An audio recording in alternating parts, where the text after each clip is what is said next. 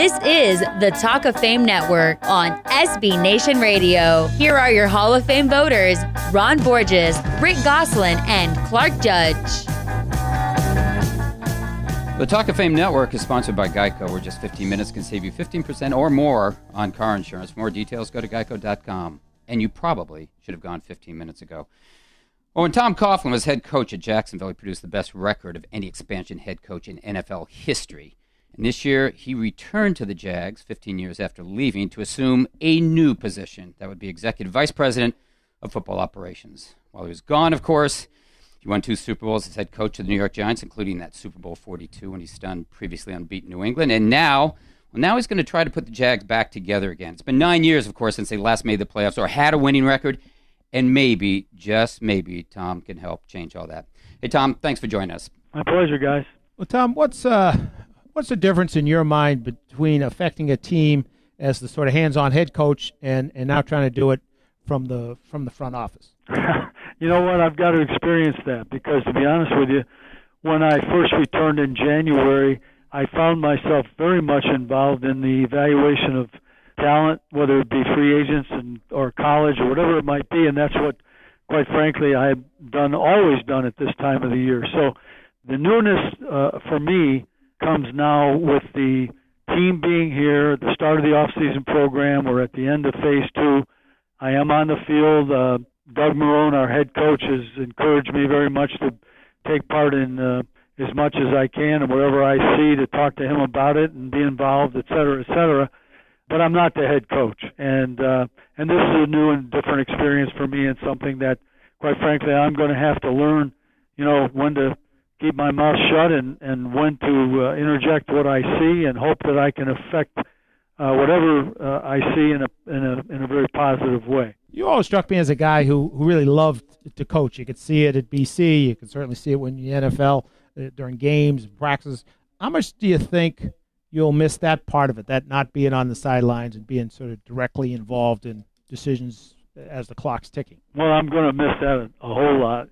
But probably more than that, I'll miss the interaction that I came to enjoy, with the players, my fellow coaches, et cetera, the preparation part of it, the competitive nature of the game, the competitive nature and instincts of the individual, the game circumstances, the situations that come up, the trying to put your hands on and help guide young men in a lot of different capacities and ways, and certainly during the course of a 60-minute NFL game when, games are on the line and when the difference between winning and losing is so minute that the interjection of a good idea and a good thought and a well-timed decision can mean winning and losing. I'm going to miss all of that stuff, but I'm going to try to stay as involved as I can and try to put myself in a position where I can help as much as I can. And the other good thing has been that Doug has welcomed and asked many, many questions about what I thought about this, thought about that, and so on and so forth as we shape our off-season and our training camp and move on toward the 2017 season. Tom, you decided to pick up the 5th-year option of your quarterback, Blake Bortles, even though his touchdown number fell from 35 to 23 last season, and he did struggle at times. What did you see in Blake, and what does he need to do to get the Jags back in playoff contention? Well, he's a very talented young man, I can tell you that. I've been on the practice field, and I've watched him, with a very keen eye, trying to assess just that. But it was strictly a very good strategic move for the Jaguars to pick up his option, and it was a very good move for Blake as well. And what we've been able to do is to do some things which theoretically could help our team going forward. For example, the tags will be available to us, et cetera, our negotiating start point, should Blake have a great year, would be where we are right now with the option. So those things are all, we thought, were a very good strategic reason for picking up Blake's option. 2 years ago had a very good year. Last year, not so good. We're always talking to young quarterbacks about turnovers, and the difference between winning and losing is in margin of turnover, and so we're always talking about that. He has really improved his mechanics.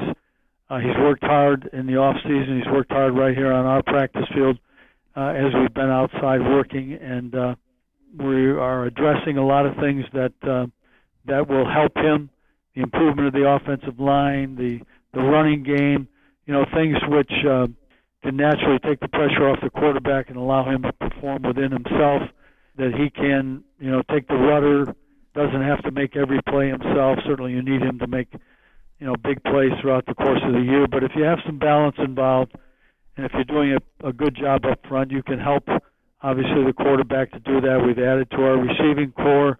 These are the things that we're trying to get done, and the coaches are doing an outstanding job of continuing to stress the mechanics of the position, to emphasize the priorities, if you will, the progressions, so on and so forth, the thoughts that the quarterback must have as he goes up over the ball.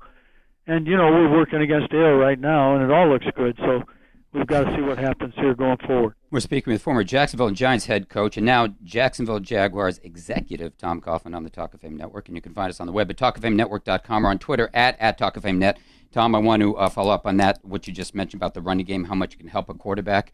I was in New York City, lived there during your tenure with the Giants, so I know how important that running game was. Brandon Jacobs, Bradshaw, guys like that, to Eli Manning.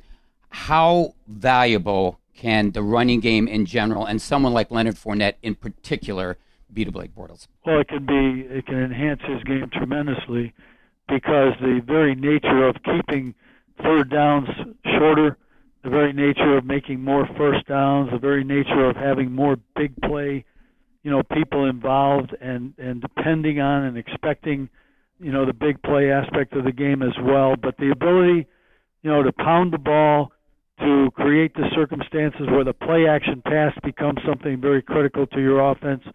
This quarterback does a very good job of passing the football off of the play action pass. So if we can be effective with our run game, forcing people to do things, to drop the eighth guy down, so on and so forth, creating some of those one-on-one situations, creating some of those very nice, deep or crossing type throws based off of play action, it's going to definitely help his game. Well, next question, Tom, I'm going to come a little out of left field, which is where I usually play anyway. But when you were, when you were here at BC, everybody was excited the way you turned the program around. Of course, that win over Notre Dame was the first time in Eagles history. Then you go off and you beat the Patriots twice, and we don't like you so much. So this may sound a little unusual, but you know how BC fans are and Boston fans are. Beating number 1 ranked Notre Dame, which was bigger for you, that win, which was so huge, or beating that undefeated Patriot team with the Giants? Well, and winning in Super Bowl 46 was another one, but against the outstanding New England Patriot teams. But, at those particular spots in time, they're all the most important thing to you. But also, don't forget the win over Denver, in 96 as we got to the AFC Championship game in only our second year of existence. Those are all incredibly exciting things to reflect upon. And at each stage along the way, they all appeared to be the most important and most monumental. But you hope that, again, that those kinds of situations can happen down the road or in the future once again here in Jacksonville. Tom, how does it feel to be the only man in America to have Bill Belichick's number? Yeah, well, I don't know about that. A couple of times, we've played superbly and done a nice job in huge games, which I'm very proud of. I'm very proud of the young men that we coached, our organization. But obviously that team and Bill Belichick and Tom Brady and that whole operation have done an outstanding job. Tom, thanks so much for joining us. Thanks, Tom. Appreciate it. Glad Best you're of back. luck to you. My pleasure. Thanks, Tom. My pleasure, Take care. guys. You're listening to the Talk of Fame Network.